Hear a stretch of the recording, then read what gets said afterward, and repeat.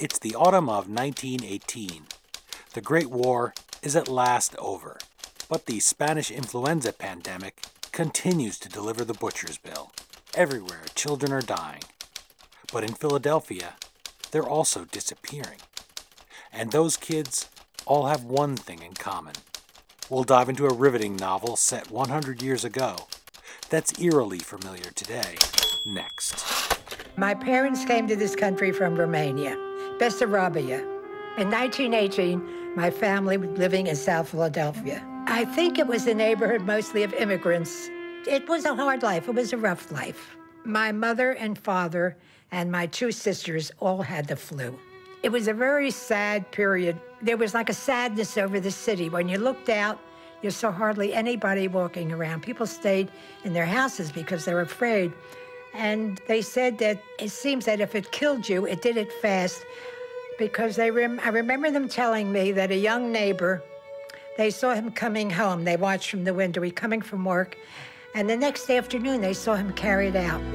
He died.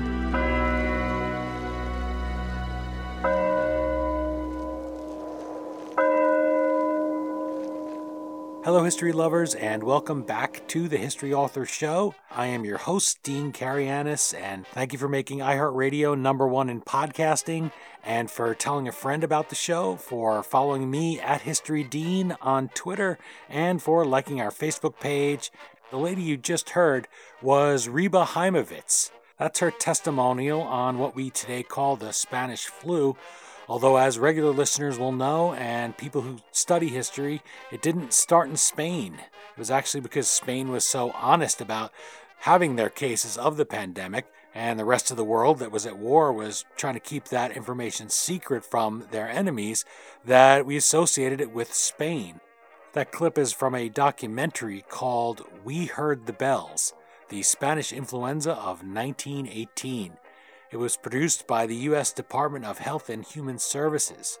Nowhere in America was hit harder than Mrs. Heimovitz's Philadelphia.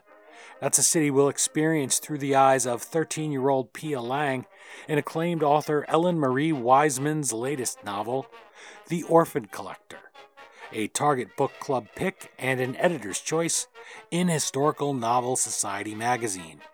Like so many German immigrants, Pia's father felt the need to prove his loyalty to his new country, and he did so by enlisting to fight the Kaiser over there. In this story, that leaves Pia and her mother to care for twins Ollie and Max, even as prejudice and later disease beset them on all sides. With Armistice Day and the end of the war, Pia dares to hope for a return to normalcy. But as we all know, you can't eat hope. So Pia is forced to break quarantine in a search for food. She has those two little brothers who are wailing out for food, who are hungry, and so she decides she's going to go and forage. She can't imagine that she'll return home to find her brothers have evaporated into thin air. What happened to them is her central journey in The Orphan Collector. Ellen Marie Wiseman is, like her character, the daughter of German immigrants. But unlike Pia, she was born and raised in a tiny hamlet near the Canadian border in upstate New York. Her previous novels include bestsellers such as The Life She Was Given, a moving and emotional saga of family and resilient women, and What She Left Behind, a haunting and heartbreaking story of 1920s historical fiction. And that book sold over 500,000 copies. So that gives you an idea of the kind of book you're going to be reading if you pick up The Orphan Collector, and of the kind of author we have for you today. Visit EllenMarieWiseman.com for more on her work, and follow our guest on Facebook, Twitter, and Instagram. Now that we've put on our masks to fight the spread of the Purple Death, let's join Ellen Marie Wiseman a century ago and meet The Orphan Collector.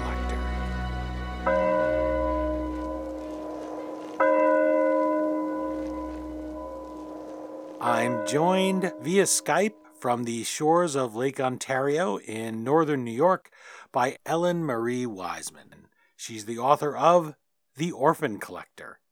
Thank you so much for making the time to chat about your novel with the History Author Show. Well, thank you so much for having me. I'm happy to be here. Well, I'm happy to have you, and I was so happy to get this box with your book in it. Because of the current pandemic, I didn't get the package. I just got an email one day from the iHeartRadio mailroom in the city where I haven't gone for months now, and they said, "We have a package here for you." And I said, "Okay." They said they'd forward it. It doesn't get to me in all that time because of the pandemic now, Right. and here's this book set in the pandemic 100 years ago. It's like no other box that I've gotten. I've gotten a very few that are really dedicated to catching your attention here. Mm-hmm. But this one, your book, The Orphan Collector, really went out of its way to give me cool little things. I felt like a kid again opening it, even though here it's a book about a pandemic. It has little slips of cards of things like spitting equals death. And then they have this little, some little bells is nice. And that was cool. And some, people can hear the marbles, a little bag of marbles. You know, kids loved to play with marbles back then, right, 100 years ago. And I just discovered, as we were about to talk and I was enumerating these items, a little bottle of laudanum. People probably know what laudanum is, a opiate that people would take for all manner of things back then. You could get them flavored like you get, I guess, the vaping cartridges now, right? All different flavors. They would give you this opiate. No kidding, people liked it. And a pen. It's in the form of a syringe with some blue liquid in there that you can write with it. So much cool stuff that was in this box. So I'd like you to describe how these contents of the promotion box fit into the world of the Orphan Collector. Okay, well, let's see. The little bottle of medicine, they tried some really strange remedies back then. One of the things that they did is they took formaldehyde tablets. They tied garlic around their necks. Some of the boxes had all these different things in them. Like some of the boxes that went out to people had the bottle of the formaldehyde tablets, and then also Mrs. Winslow's soothing syrup, which is what they gave babies and children back then, even though it contained ammonia and alcohol. And Mrs. Winslow's syrup was actually considered, after a while, it was considered a baby killer. But they didn't take it off the market until 1931. Gosh. Yeah. So that's just, those little bottles are just to represent some of the strange things that people tried back then to not catch the flu. And the bag of marbles is one of the main characters. His name is Finn, and this is the first time that he meets Pia, who is the other main character, and one of the first things he asks her is if she wants to play marbles, because they're really, really poor, and so having a bag of marbles was a really big deal. And did you get the rattle in there? I did. That's the one here with the bells? Yeah. Okay. Yeah. So that is connected to the Pia's twin baby brothers. Her father made 2 homemade rattles for the twin baby brothers. And so they kind of play into the plot a little bit later on in the book. And the syringe is probably just to represent the nurses, the visiting nurses that went into the homes to help the sick when the hospitals were overcrowded during the flu. I'm trying to think what else you had in there. Those little slips of paper. Oh, yeah, they're like little miniature posters of what Pia would have seen back then, because they put up posters back then, saying spit equals death and cover your mouth when you sneeze and cough. And they put up posters telling people to wear masks. And there was one poster that said, protect your jaws from septic paws by wearing the gauze or something like that. So, yeah, all that stuff is connected to the book. The box is kind of a montage of those things, almost like wrapping paper, and it says, halt the epidemic, and it's a little devil drawing that's chasing after a man walking down. He looks like he may have his handkerchief right there in his hand.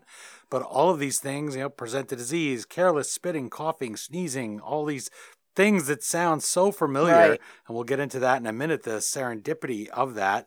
Marbles I liked because that was a symbol of wealth and kids would compete for them. And I'm thinking of it when I take that out and I know that I'm going to get that in the Orphan Collector, that's going to come up at some point. A sign of wealth, if you could win all the other kids' marbles 100 years ago, that was a big deal. That's how you competed, right?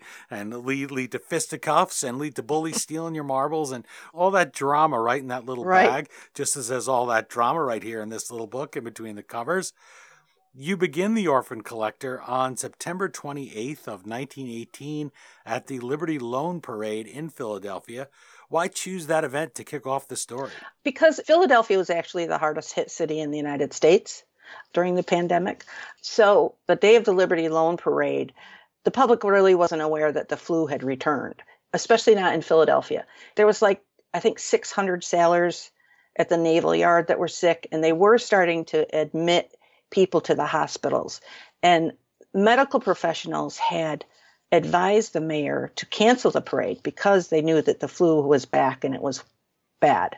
Because this is during the second wave, by the way. The first wave was in the spring and it was milder. So the Liberty Loan Parade happens during the second wave. And so even though medical professionals told the mayor to cancel the parade, he didn't do it. So 200,000 people showed up for this parade. And within 6 weeks, I believe 12,000 people in Philadelphia died. So that's why I chose that day for the book to start, because it was kind of, the catalyst for everything that happened in that city. And something that when you're reading it today, you recognize how scary that is to be in that crowd. And that adds so much first-person experience to it when you're reading it today. And I think that that's just fantastic as you could think two horrible pandemics might be. Booklist highly recommended The Orphan Collector, and they noted readers will not be able to help making comparisons to the COVID-19 pandemic and how little has changed since 1918. This is a rare opportunity for me, speaking to an author who likewise has a rare opportunity to answer the question, and that is, you couldn't see this grim marketing synergy on the horizon when you wrote The Orphan Collector, but now you can look back and you can rate yourself. I can't go back and ask someone who wrote a book set during World War II, well, hey, we happen to have another World War II with the exact same sorts of things going on. How do you think you did? But I can ask you that, so I'm going to. And that is, even though you didn't see this coming, couldn't have, how do you rate yourself now, having lived through months of this, of things like don't sneeze, don't spit?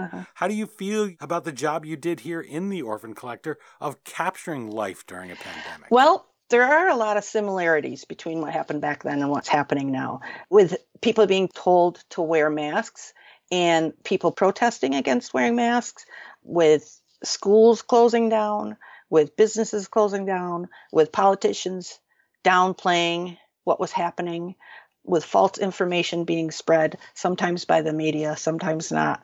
So there's a lot of similarities, but there's a lot of differences too, especially during the second wave, because the second wave was so much more deadly than the first wave, and it was so much more contagious. People could be fine 1 minute and dead within hours. So I think as far as capturing how people in 1918 must have felt, I think I did a good job. I don't really like to rate myself, but readers have been saying that it was eerily familiar to them how the main character must have felt. But she was in such a much worse situation than we are. So I think I did okay.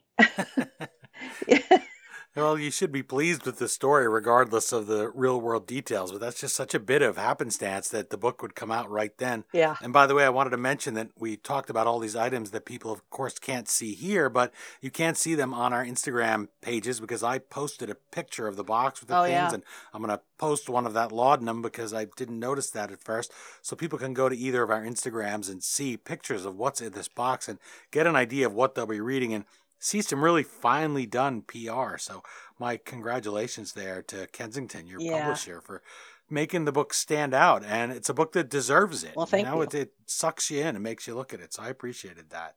Yeah, I really appreciate the job that Kensington did with that. I was pretty much blown away myself when I saw it. Because some of them don't put a lot into it, and it's up to the authors to do it. So this was nice to get a little bit of an assist. You're not on your own on that. And hey, it worked because I certainly was drawn into the book because I get a ton of books. And this one, I said, well, it spoke to me because I am interested in that period anyway. And so all those little things like the marbles and the little signs and things like advertising for it, that always was of interest. You give us a flavor for something else then when we start to read The Orphan Collector, and that's what a melting pot Philadelphia was in 1918, 1919. It's a city where there's all these languages being spoken, whether it's Pia's German family, she has Hungarian neighbors, she has that Irish friend you mentioned, Finn Duffy. One thing that helps you when you're writing dialogue is dialect, and of course people have accents and the like. I find that can be distracting sometimes to readers, especially when you have an Irish accent, let's say, and immediately you've heard it parodied so many times that it sounds funny when you're reading it. And then, if you have an accent of a Slavic person, you don't want to make somebody sound ignorant. All these things to the modern ear can prove a little bit distracting because people are going to get a little bit bothered maybe, or offended or confused, or people won't take the book seriously. So as an author, you need a little bit of a light touch there. How did you choose just how much dialect, slang, and other inflections to include so it's not distracting to your readers? Well, I think that readers, somehow our brains, once we realize that a character has this dialect, that just one or two words, and like when I say Finn Dovey is Irish, and you read those one or two words in his dialogue, and you automatically somehow hear his voice in that dialect every time you read it from then on. So I think if you put too much, it gets really distracting, and it's like people are reading it and it's like they could trip over it. And I think it's really distracting if you try too hard to spell out all that dialogue. And it's nice that it also does more lifting for you. I like everything to be able to do multiple things when I write. And for one thing, for instance, every time Pia goes to call her mother Mutti, which is the Mutti, right? The German word for it. Yes. She corrects herself and she thinks of, I'm not supposed to call her that because they're trying to blend in, for lack of a better word, not be picked out as Germans when the U.S. is in the middle of fighting Germany. And that tells you not only about her and how she would speak and how she would sound, but it reminds you of the greater world that your novel takes place in. Right. I mean, at the time, actually, German was not allowed to be spoken in public. Wow. So she was afraid of someone hearing her say that. And grab her and think that you're taking pictures. And right. We don't think about that. We hear a lot about the Japanese American and ethnic Japanese experience interning under FDR's administration. Here it is a generation before, and the German experience is forgotten. Their trouble that they suffered tremendous civil rights violations in the Great War at the hands of the Wilson administration. It's why sometimes German Americans are called the invisible minority. So many people named Schmidt decided they would become Smiths and the like to blend in. So how did you go about fleshing out Pia's world so that the fiction honored those real people who suffered? And since you come from German immigrant parents, I wonder if they ever changed your name. Your name is Wiseman. Was that always the name, or did they decide they might want to change theirs too? Well, Wiseman is my married name. Oh, okay. Weiler is my maiden name, which is even more German. Over where my mother grew up, there's actually a village called Ellenweiler. So my mother actually came over in 1957 by herself. So my grandparents and aunts and uncles and everything were still all over there. But back to what was happening during World War I, there was a lot of, anti-German sentiment, obviously, but there were laws that German wasn't supposed to be spoken in public. Newspapers in German language were shut down. Churches with German congregations were shut down and painted yellow. I don't think that they were allowed to have bank accounts, and everybody thought, the German immigrants, they're probably hoarding weapons and they're going to rise up against us. And of course, when the flu happened, they also got blamed for that. Bayer was a German-owned company, so everybody thought they were poisoning the aspirin. They thought the German immigrants were poisoning the food. They thought U-boats were dropping off soldiers to infect the bigger cities and stuff like that. So basically what I did was I just used the facts of what was really happening during that time to show why Pia and her mother were, especially her mother, who had signed papers to refuse her German citizenship, which is what people were supposed to do, and also be fingerprinted. But she couldn't afford to buy war bonds because they were so poor. So that's why she was so insistent on going to this Liberty Loan Parade, because she wanted to show her loyalty to the United States to her neighbors. And it's a fateful decision for her, as it turns out, but I won't spoil that. There were acts of sabotage, too, most notably the Black Tom explosion, and that was right near Liberty Island, where you could see some flags and a memorial to it. And that was so loud, that explosion, that they heard it all the way in Maryland. So think how far the Statue of Liberty is from Maryland. So, and they forced reparations. They were convinced that was the Germans, and they forced part of the ultimate armistice was they had to pay for that. So, gosh, imagine you're a German American and you're dealing with that at the time. Everyone's saying, see, that's confirmation bias for them right there. Right. And I know in one of the World Wars, I think it was World War II, but they burned in Fort Lee, New Jersey, which is where the George Washington Bridge comes across in New Jersey, and they were looking for any of the German U-boats the kids would watch. My dad was in Washington Heights and when he was a little kid, and then in Fort Lee, right across from Manhattan, the other side of the bridge. And they had the little cards. They would look for U-boats, they would look for planes and watch for Germans, and they became convinced that this German family that had a little house there was signaling U-boats. And so they went and they burned their house down. And so you can still see a little bit of it if you go look around on the internet. Maybe I'll link to it on the historyauthor.com page for this so people can see. There's a tiny bit of the downstairs that's still there that you drive by. So this is a real threat. This is not just people saying mean things about you on the internet. And there's no civil rights organizations. There's not the vast majority of the country, as we would hope that we have today, that's going to say, well, you can't lump all these people in. They're Americans. They're loyal. Here, Pia's father's off fighting the Hun, as they would have said, and seeing the elephant, to use a little bit more slang from the Great War, off fighting the war. And so that's something that they would have feared, and they would be hearing these things. And she has other kids bullying her, and you're a German, you're not really an American. So they go to this parade and they say, well, we're going to wave the flag. We're going to show that we're loyal. It's really a tense bit because you know that they have to do it. You can see why they think they have to do it. But you also know that this pandemic is raging around them. Right. So I thought that was a great place to send them and put them in that crucible, as they call it in novel writing, where they really have no good decision, and that's their least bad decision. Right. It is.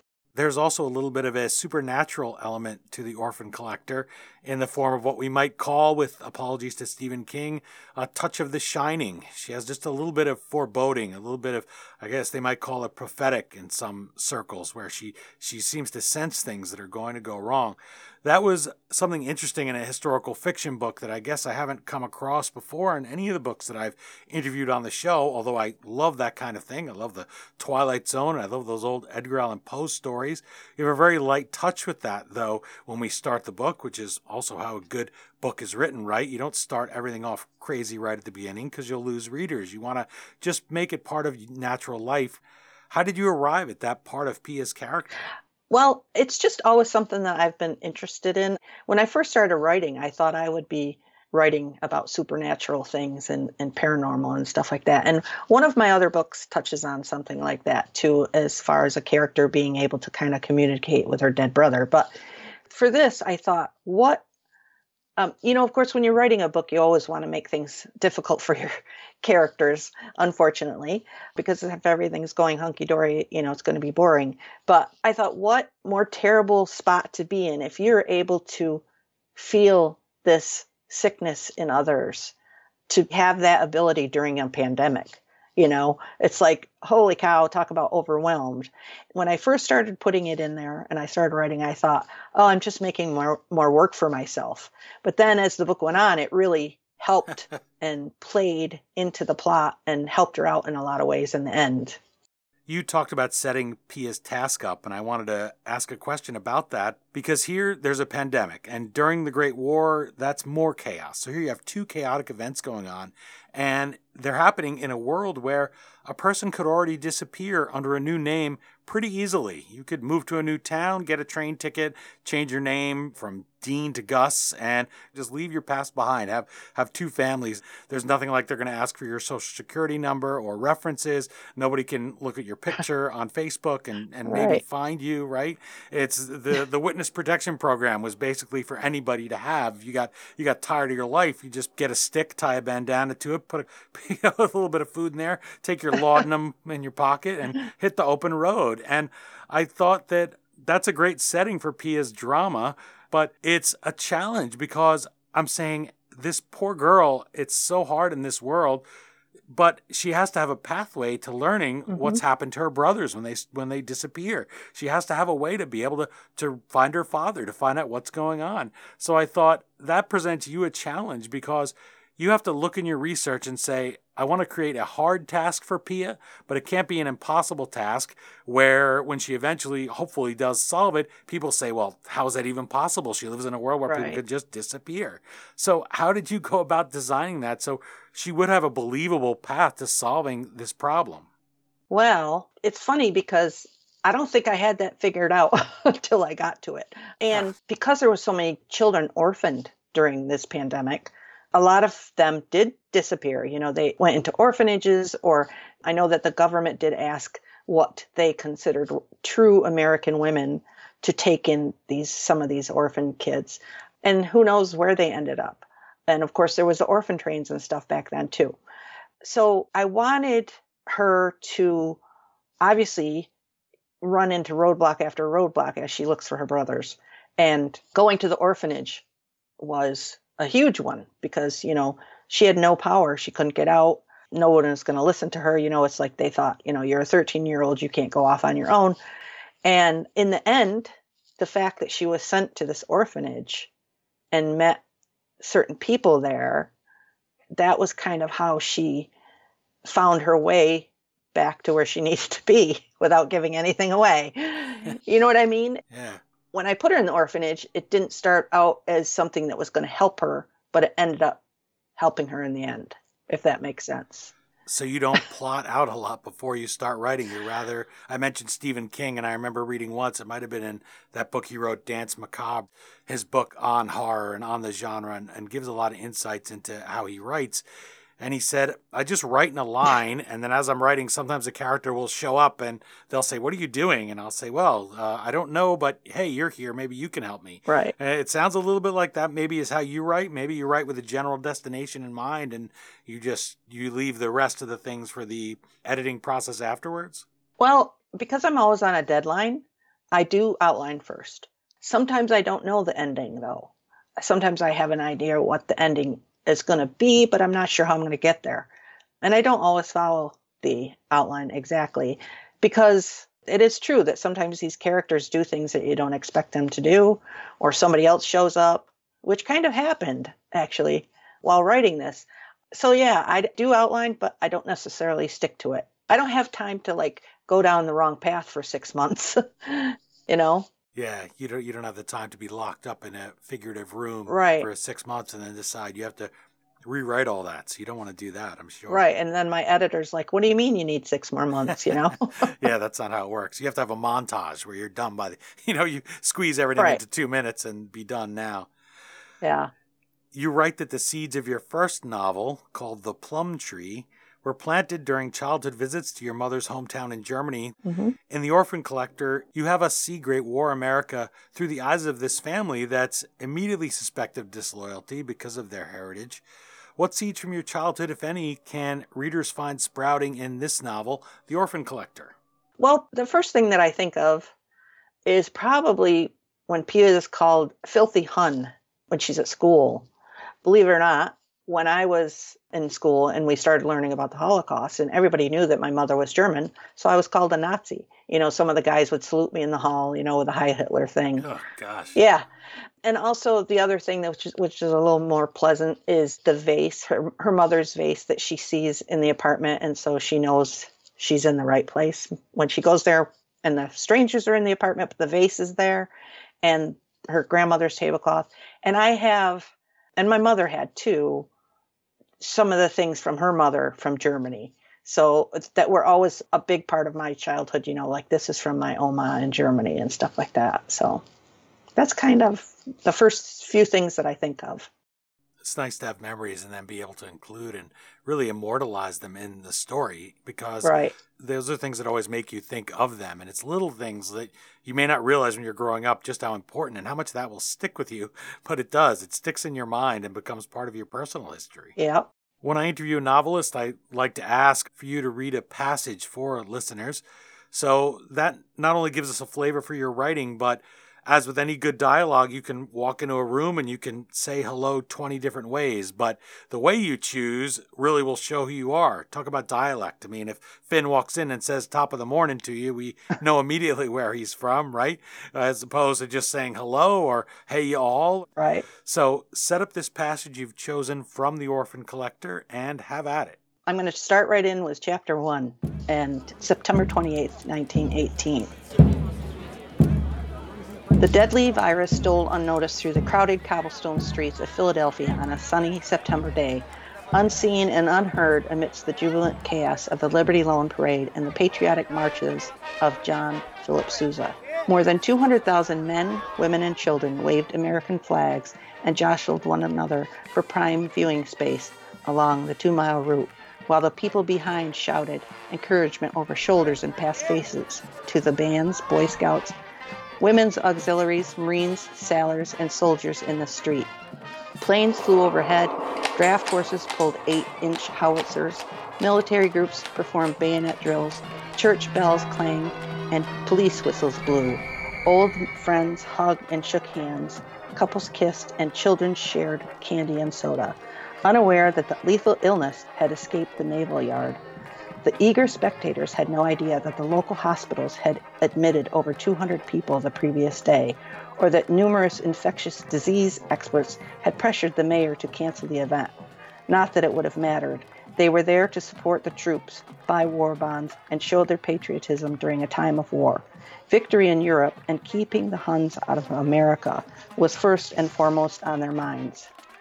Many of the onlookers had heard about the flu hitting Boston and New York, but the director of laboratories at the Phipps Institute of Philadelphia had just announced he'd identified the cause of the specific influenza causing so much trouble. And the local newspaper said influenza posed no danger because it was as old as history, and usually accompanied by foul air, fog, and plagues of insects. None of those things were happening in Philadelphia. Therefore, it stood to reason that as long as everyone did what the Board of Health advised, kept their feet dry, stayed warm, ate more onions, and kept their bowels and windows open, they'd be fine. But 13-year-old Pia Lang knew something was wrong, and not because her best friend Finn Duffy had told her about the dead sailors his older brother had seen outside a local pub, not because of the posters on telephone poles and buildings that read, when obliged to cough or sneeze, always place a handkerchief, paper napkin, or fabric or some kind before the face.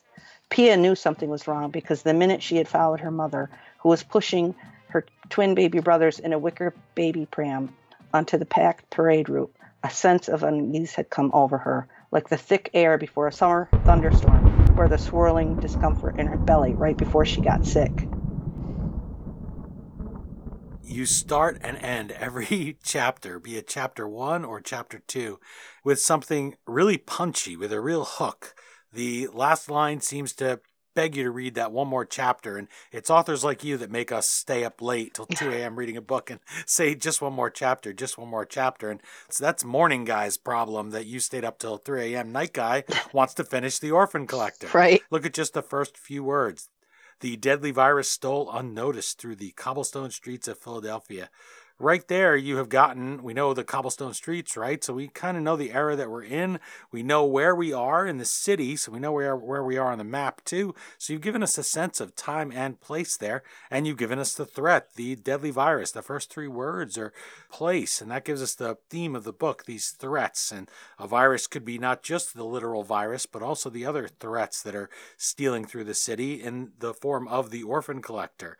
Chapter 2, you introduce us to this woman who's the antagonist, and that sentence is, for what seemed like the 1,000th time in the past few days, 20-year-old Bernice Groves stared out the 3rd-floor window of her row house on Skunk Alley in the 5th Ward, trying to figure out how to kill herself.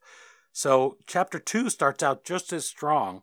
And I've often had authors say that an editor will suggest switching the second chapter to the first, and they'll say, start the book right there. You're a seasoned novelist, so you knew already to start that first chapter the way that you did, with a strong hook. But you do seem to start off every chapter and end every chapter with a hook and then with a cliffhanger at the end so that we want to continue on. Is that something that you've developed over time, those transitions? And how do you use those to keep your story moving swiftly so that a reader who picks up The Orphan Collector and starts that first page will go all the way to the last page and then say, oh, wow, it's over already? Well, it's really weird because I know that I hear so many authors say that they spend so much time on first sentences. And I don't know why, but every time I write a book, the first sentence just comes to me right away. And I read a book on writing, I think it was probably by Stephen King, about, that all important first sentence. And so I tried to follow his advice about making sure that there's a hook right there in the first sentence. And also, as far as the last sentences of every chapter, I always want to make sure that the reader's left hanging and wants to know what's going to happen when I turn the page, I don't know if that answers your question or not. Well, it does. Although I'm sure that there are novelists out there who listen to this show who are shaking their fist right now or just in straight disbelief. They're one way or the other. They're either saying, no way, nobody has their first sentence right away. And others are saying, really, it comes easy to her. I slave over mine. Yeah. I know just what you mean. A lot of people do. It's my favorite part. Yeah. My favorite part is writing that first sentence. And of course, the end. Yeah. Well, if it comes to you easily, why wouldn't it be your favorite part, right? You don't have to wait till you're halfway through, as you said, and telling your editor, I need another 6 months to go over the first line. But it also can be something that will stop authors that are first-time authors maybe, or just thinking, where we all do those things that give us the illusion of motion, right? Of all people, James A. Garfield I use as an example. When I read his biography the first time, it said how he was trying to write his inaugural address and he kept putting it off. And then he said, well, I'm going to go back and I'm going to read all the previous inaugural addresses up to 1880 to try to get an idea. And I laughed and I said, well, he's just procrastinating, right? He's putting it off. Right. And then sure enough, I turned the page and he realizes in his diary or what have you that, oh gosh, I'm just procrastinating. And now I have to give this thing tomorrow and say why I want to be president. He just wasn't happy with it at all. We all do those things, right? You say, well, before I write, I have to organize all my books in the Dewey Decimal System. Yeah. And I have to, that's for sure, bookmark my computer. And I remember Frank McCourt, the Pulitzer Prize winner, and they asked him at one point, because he'd been a teacher when he wrote Angela's Ashes, and they said to him, well, where do you write? And he said, well, I write in my office, I write at home, I write on the subway, I write on the bus. People who need to have everything just so, and the scented candles. And I understand some people that works for them, but for making that first sentence, sometimes that can be a hang up, just like the title, because often, as you know, a publisher will change the title. Right. And yet we get hung up on saying, well, what's my headline going to be for a news story? And well, or you get mad at some columnist, right, and say, well, your headline was terrible. And they say, well, we don't write the headlines. We don't write the titles. I don't even make the cover art. I didn't mention the cover art here on The Orphan Collector, which is just stunning and beautiful. It's, I guess, a little girl meant to be Pia.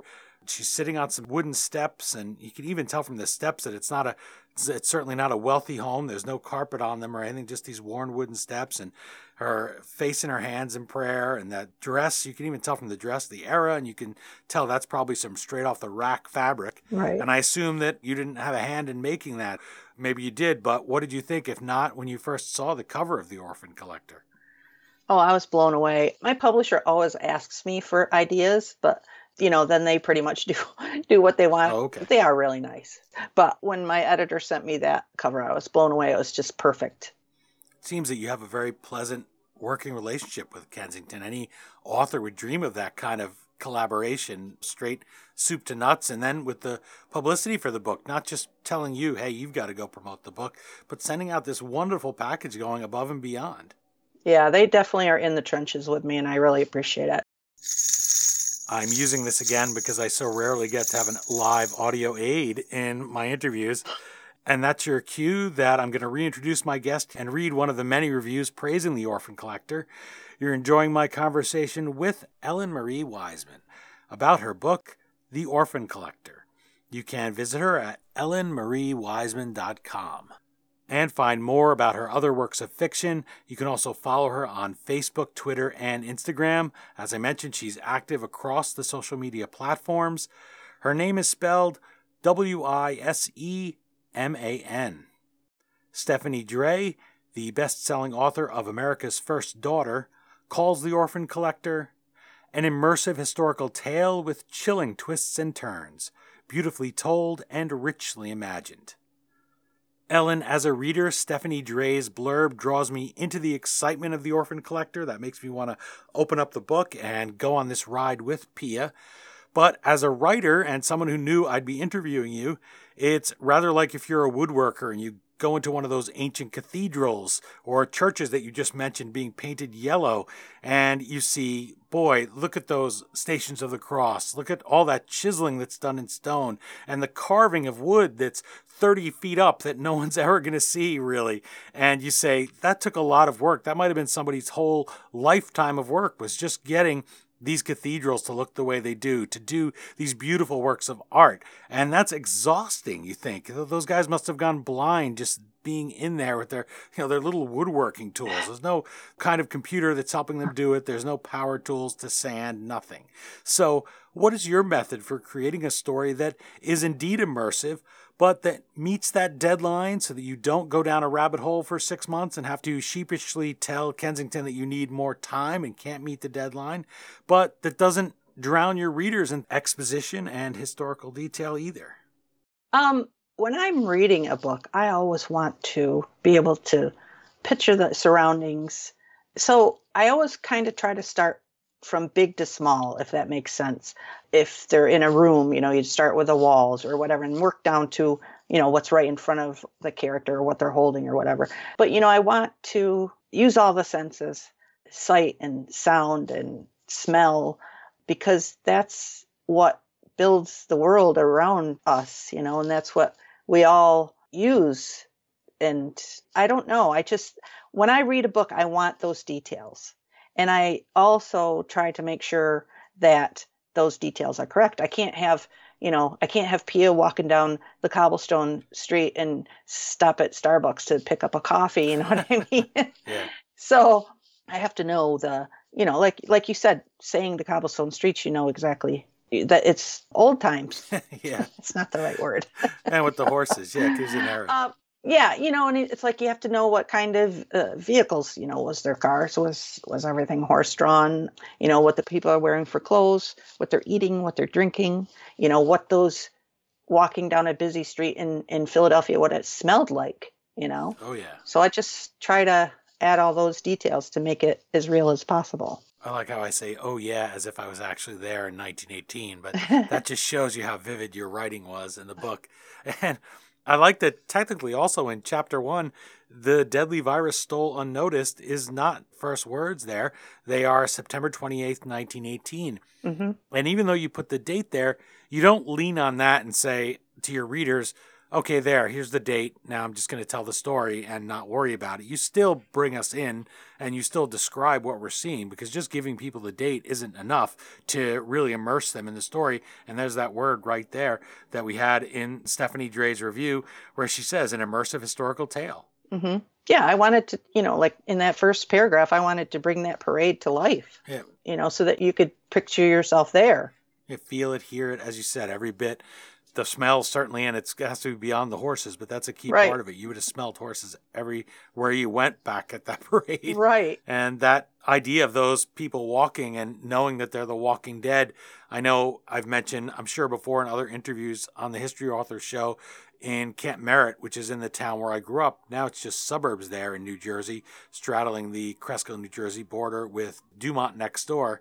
People would walk down the streets there. They'd wake up in the morning feeling fine. The soldiers, after this hit, Harry Truman comes through there, and it's just a big station for people to get down to Hoboken and to be trained before they go over there. Mm-hmm. And they'd be walking down the street, and they would just die. Right. And now when I drive through them, you go to your friend's house to play the Atari 2600 in the 80s, and you'd say, somebody might have been walking down the street here and just died right on this spot because this was one of the barracks. You might not get invited over again to your friend's house when you do that. I know pretty well, but it's the thing I could never get it out of my head, just how you'd wake up in the morning and then by night you could be dead, and you cover that here in The Orphan Collector. Yeah. And that's definitely an item. You mentioned how things are different today than they were back then. That's definitely a detail that we don't deal with now, where you have this virus that moves so swiftly through people. Right. I mean, this is why the Purple Death, they have time to give it so many horrible names, because it was indeed horrible, the Spanish influenza. And childhood is hard enough. Being a girl whose father is gone, mm-hmm. she has trouble, and so here's something where it's targeting kids. Today it seems to target the elderly, the COVID-19 pandemic, but this one, you had whole families die. You mm-hmm. mentioned earlier about orphans and how many there were. It was also just a whole family might be wiped out and you were the only one that survived. What was the place for you? Where would you go? And that's central to the book here, where somebody convinces themselves that, hey, I can go grab these kids up and start taking them off and do what I wish with them. Right. And, that's the other thing, too. I finished this book in January 2019. And the villain, Bernice, because of her, I thought that immigration would be the most talked about aspect of this book. But, then COVID hit and it changed everything. Bernice was my way of showing my frustration with the way that families were being separated at the border, and also the way that some people think that immigrants should be treated. So there's that whole aspect of it, too. You never knew what was going to end up being the key thing. That shows why you should just write a good story and then count on it, and it's okay to have a motivation, of course, and have something that inspires you to write this story. But really important to just write a good story, because especially when you think about how long it takes a book just to get published and to go from the editor. And if you don't have an agent yet, you have to find an agent and all of that. So that's a cool little detail that I didn't know. Yeah, and I actually, a reader had asked me if I had heard about the Spanish flu, and I said, well, I kind of heard about it. But then when I did more research and I realized, that it infected a third of the world's population and killed 50 million people, I was like, holy cow, I need to set something in this era. And then the whole other aspect of the Orphan Collector came into it. It's just weird how it came together. I hope you gave that person a signed copy of your book. Oh, I did. Her name is actually one of the characters I named after her. Oh, that's nice. She's immortalized too. Right. I mentioned Pia's Hungarian neighbor. Her neighbors from all over the world, but there are some people in the book who are Hungarian, and you did something that I thought was very clever. You send Pia into a tense confrontation into that apartment where she's looking for her mother and sees that vase, and it's a tense confrontation in the sense that it's frustrating for readers because we don't speak the language and they're speaking Hungarian to her. And rather than just writing the way they do in closed caption and parentheses, speaking Hungarian or speaking foreign language, you write it out in the book. And I thought that was a really clever choice because we're just as frustrated as readers because we're sharing with Pia. We're just as ignorant as she is because we don't understand the language. We can't tell what those people are saying in Hungarian. Now, granted, we could cheat, which I did not do, and look on the internet and look up the words, but the meaning of the words isn't what's important there. And when do you ever say that to an author? That the words aren't what matter. The meaning of the words isn't what matter, right? Right. It's the example that they give. And that was a really, really good way to bring me into that moment with her, where she's frustrated and you feel her frustration through that because in a small way, you're frustrated by not knowing what these people are saying to her in their native tongue. Right. But I can see an author wobbling about that, whether or not to write down unintelligible dialogue in words. Dialogue is probably the most potent weapon that a novelist has. So what went into that decision? Did you go back and forth on doing that? Did an editor or anybody ever suggest to you removing it? Or did it just come naturally as it seems so much of your writing does? Well, in my first book, there's a lot of German because it's from the average German perspective during World War II, because it's kind of loosely based on my family's. So all of that dialogue, I did do the whole, explain what they actually said. And I did do that at first with this. It was either my agent or my editor, because I always have my agent read it first before I send it to my editor. I think he's the one that said, you don't need to do that, because she doesn't know what they're saying. So the reader doesn't need to know what they're saying. So I can't really take credit for that, but I'm glad it worked. You're so blessed to have so many fine people collaborating with you and giving you great advice. Wow. That's great. No wonder the books fly together. Because not only are you already very good at it, but you have good people that you speak to around you. That's the kind of thing I love to hear when I interview somebody. Yeah. Speaking of collaborations, watch this segue now, everybody. Pets can play a special part in an author's writing routine. So here is a four-legged contributor to the fine work here you'll be getting in The Orphan Collector. I read in your bio at ellenmariewiseman.com that you have, quote, a spoiled Shih Tzu named Izzy. Now, this jumped out at me because growing up, my dog, Lu Chow, was in fact a Shih Tzu. Oh. In fact, maybe an ancestor of Izzy, because Lu Chow was an accomplished show dog and he had a very large lineage. He had many children. Oh. It was such a nice touch here. When I read Shih Tzu, I smiled that Izzy was a Shih Tzu. So I'm going to bet that Izzy does play a role in your writing routine and that you have some pleasant anecdotes to share. So lay one on us. What part does Izzy play? How does Izzy fit into your writer's life? Well, let's see. Izzy used to have a little friend named Bella who was a black and white Shih Tzu, but she passed away a couple years ago. Oh. And Izzy's 14. But let me tell you what, she keeps me on my toes. And if I'm typing away too long, she lets me know it. She will come over and start whining at me. And if I don't pay attention, she'll howl until I get up and play with her for a few minutes. Keeps you moving. Right. And then she likes to be chased. So I chase her around a little bit. I don't know if she's like, listen, you've been sitting there long enough. Get up. She makes sure that you get your 40 laps around the writing room. Yeah. How did you pick a Shih Tzu? I would have thought maybe a German dog since you have a German ancestry, but here's that melting pot we talked about. You end up with a Shih Tzu, a Chinese dog. I know. I actually used to have a hobby farm with horses and goats and sheep and all sorts of dogs. I had 5 dogs, I think, at one time, and most of them were rescues. You know, I had a rescue lab and some mongrels. And of course, people always like to drop animals off when they see a farm. Oh, yeah. Yeah. And I always had bigger dogs. My daughter, when she was 21, she wanted a Shih Tzu because her boyfriend had one. And I was like, what do you want? What are those little yappy dogs for? Little did you know. Well, let me tell you what. Yeah. I fell in love. And she went away to college and Izzy stayed with me. And when she came back, I said, too bad. She's mine now. I just love her to death.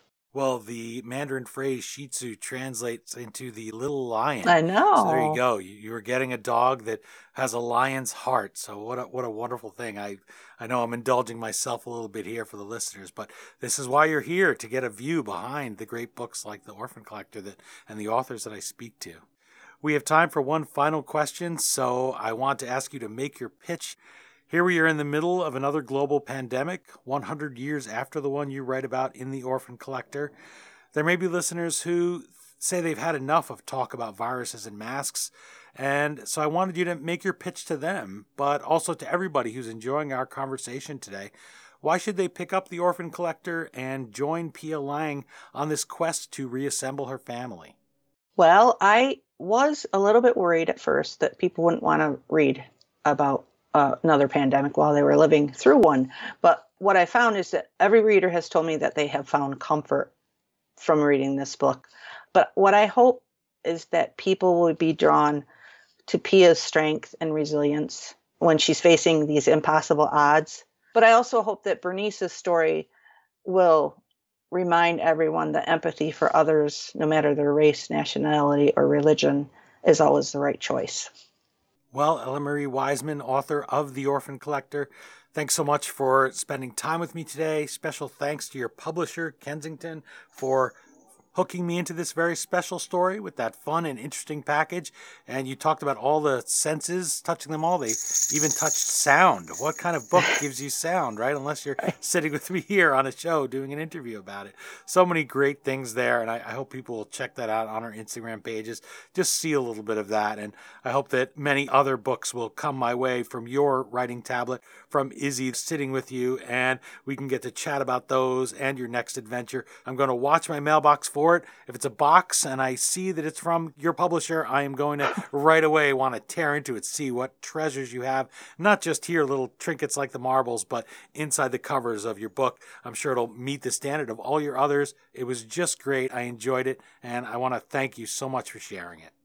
Well, I thank you so much for your kind words about my work and for having me and talking to me and asking me all these great questions. Well, come back anytime. All right. Thank you. Again, the novel is The Orphan Collector. As always, you can find the Amazon link to purchase your copy at thehistoryauthor.com page for this episode. By buying this book or any book through us, you help keep the flux capacitor on our time machine humming like usual, and for bringing us on a fictional journey through a sneezing, feverish, virus-ravaged world 100 years ago that strikes us with special resonance in 2020. Visit ellenmariewiseman.com for more on our guests' works of fiction, and from her website you'll find her accounts on Facebook, Twitter, and Instagram. Speaking of social media, you can let us know what you think of the book and the interview on Twitter at HistoryDean, and you can find me on Facebook and Instagram as well at the show's pages. Plus, there's our YouTube channel, And if you'd like to subscribe there or on iTunes, please feel free to do so and leave us a review. That's it for this 1918 installment of the History Author Show.